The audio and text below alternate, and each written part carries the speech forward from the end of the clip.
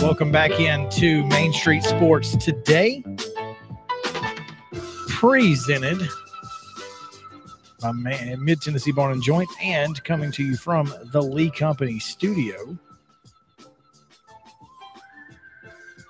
Well, I'm excited about this next conversation because I just can't quite figure it out. I cannot figure it out. Well, I mean, we talked to Matt Cruz a couple of days ago, and he made it sound like the logistics are the easy thing, and maybe they are. Maybe it's just mind-boggling to us because we're not in that world, and so we're definitely. But how do you turn a football stadium into a race? We've seen a racetrack turned into a football stadium, which seems a little easier, but maybe not. I don't know. Let's find out. Absolutely. We go now to Trackhouse Racing President Ty Norris joining us now here on the show. Ty, welcome in. Thank you for taking some time with us and talking us through this, man. Absolutely. I'm excited to kind of I hope I can answer a question or two for you because it seems like you guys have a lot of questions about this whole stadium. I don't know that we have a lot of questions. I think we just have one. How does this work? That may have multiple answers, but there are a lot of subset questions around that. There we go. So there's a couple of things. Our the Clash, which has always traditionally kicked off the season to kind of just knock the rust off before the Daytona 500, has always been run in Daytona, and it's quite honestly an event that's been fading as far as popularity and attendance and really interest in the networks. We're not overly excited about it, but of course it's an event they have to cover as part of the speed weeks, and so NASCAR challenged themselves to figure out what could they do that would be different and could just really shake up. And they basically said everything's on the table, and that's what I love about this new regime. It's like everything's on the table. Let's talk about it.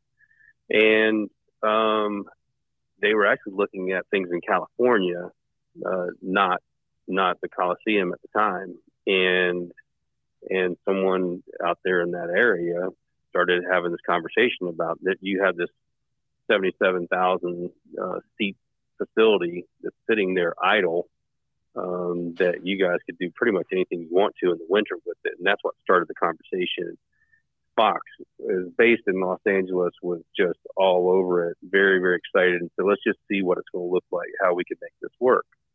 So obviously it's a ton of work to create a racetrack inside of an iconic stadium like that. But NASCAR was bold enough to make the change and make the move, and went to the teams and said, listen, this is going to be a little bit of a logistics challenge to go to the West Coast, 2 weeks before the Daytona 500. But here are the reasons why. And if you guys buy in, we're going to do it.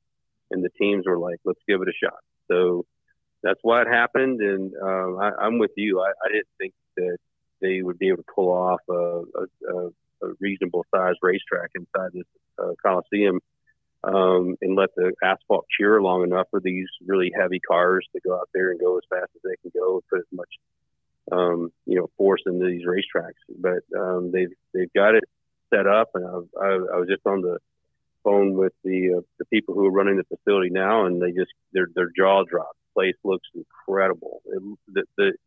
The aesthetics, the visuals of this event are going to be one of the coolest things we've had in this sport in 20 years. So it's really, really exciting to think that with all the work that has gone in, that they're actually going to pull this thing off. And so I also asked you several times, like people who attend the Kentucky Derby, tell me about the race. They're like, oh man, the Mint Juleps were awesome. And, amen. And I saw this celebrity at the event, and I couldn't believe that I ran across, Justin Timberlake was standing in the suite next to me. Oh yeah, well, who won? It was that guy over there with the white hair. I can't remember his name, but so that's what happens at those big events like this. And so what NASCAR has created out of something that was just an also ran, let's do it because we've always traditionally done it. They've created an event that people will talk about for years. And the people who are coming to that event, there's a couple of things. There's people in the grandstands who are coming to that event, the spectators. 70% of the people who have bought tickets have never come to a race before. About 30 or 40% of them are Hispanic. And when you start looking at about who's coming from a celebrity standpoint, and I hate the word celebrity, but from an influencer standpoint, and the people who are decision makers, the list is so long. Like they need their own section at the stadium. So even the founder of and the creator Murdoch and his board of directors from Fox are coming. Like, it's really going to be a spectacular event. Whether the racing is what traditional race fans love or hate, who knows? But the event itself is going to be very memorable. Influencer. I'm not sure which word is. That's a sign of the times. Yeah. I think right there. But yeah, but you know what he means when he exactly. says it. Mm-hmm. Trackhouse Racing President Ty Norris joining us here on Main Street Sports today as we discuss the clash on the West Coast coming up this weekend. And, you know, Ty, Chris is the NASCAR fan of the two of us. My next race will be my first, but I've always been told that if you ever go to a race, go to a short track. Doesn't get much shorter than this one. No, I mean, you know, it's like this is pretty short, and you know, we've not raced on the track this size since the '70s, and you know, and I certainly wasn't around to watch it, so you know, live. But you know, the Martinsville, Virginia, is our half-mile track, and the cars look slow there because we were very fast at some of these 1.5 mile, 2 mile, and certainly super speedways. So I think, you know, visually the cars probably will not look that fast. But, you know, the thing that the slower you go, the more you can bump and bang and move people around. And that's what people loved about the sport as it was in its formative years. So, you know, it's just kind of like, you know, if you're going to, you know, I've seen them race bikes in the Tour de France, and if it's spread out, it doesn't look that great. But you put them inside, then you go to the Olympics and you watch them go around little tiny circles. You know, that's just pretty exciting. You know, because they're all over each other, and you know, it'd be interesting to see how the race plays out. But you know, I want to address something when you talk about influencers. Here's who influencers are in our industry. Influencers in our industry are not the people who got, you know, 10,000 views on TikTok. The people who influence our business are corporate America and television partners. And so when television asks for something dynamic like this, and when we're in a television renewal conversation that's coming up in a couple of years, and we're a sport that needs to continue to put its growth trend in front of people who are going to be negotiating our next television agreement, those are the people who we need. Those influencers, those are the people we need at the racetrack. And then corporate America, those who look at the sport and say it's not the same old aging demographic. This is new, younger, more diverse, and those are the people who we are trying to influence. We don't care too much about the TikTok dance. We care more about the influencers who are going to influence our business moving forward. And that's what this stadium is attracting. That's what this event is attracting, is people that are going to, I have CEO of agencies. I have company presidents. I have a lot of people coming to that race who haven't been to a race in a couple of years. So that's when I talk about influencers, I'm talking about business influencers. That's who's important to our industry.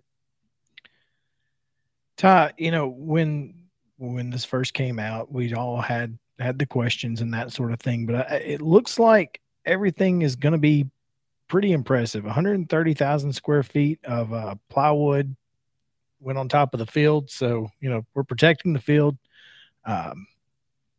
Tons of asphalt and catch fencing and safe barriers and that sort of thing. It's just going to be a really interesting event. Now,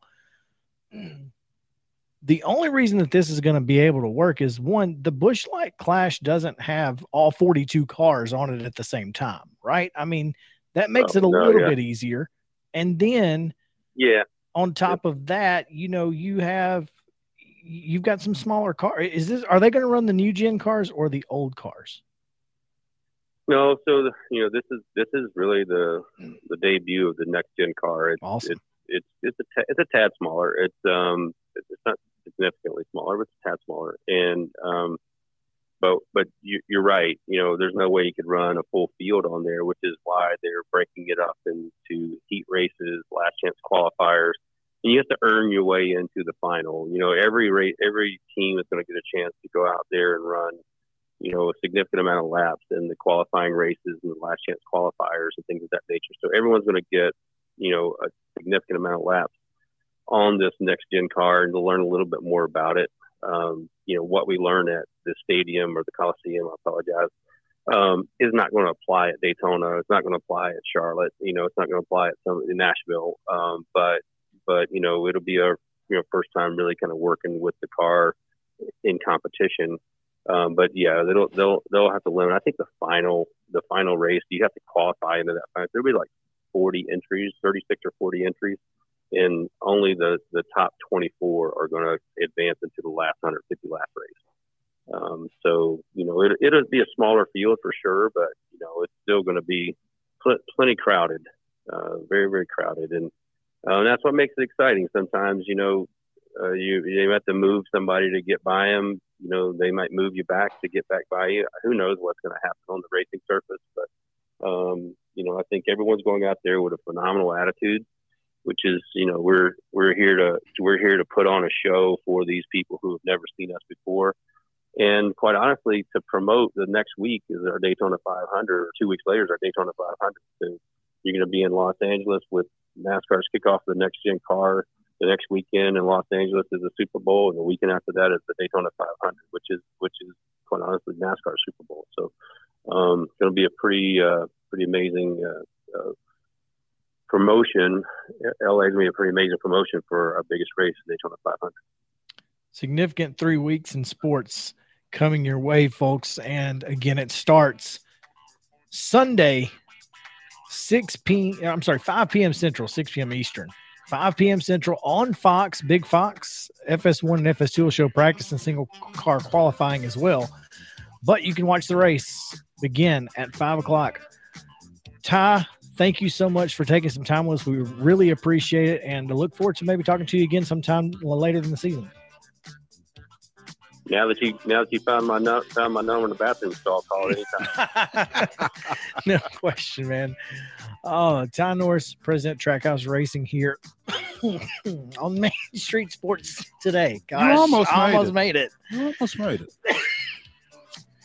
Ross Chastain will be representing Trackhouse Racing Chevrolets in the Clash, so it's going to be a lot of fun. You'll see at 5 o'clock on Fox. We're going to get out of here and take it to the other side of the break where we'll talk a little National Signing Day. High school / college football coming your way on the other side. To stick around, Main Street Sports Day returns to the Lee Company studio after this.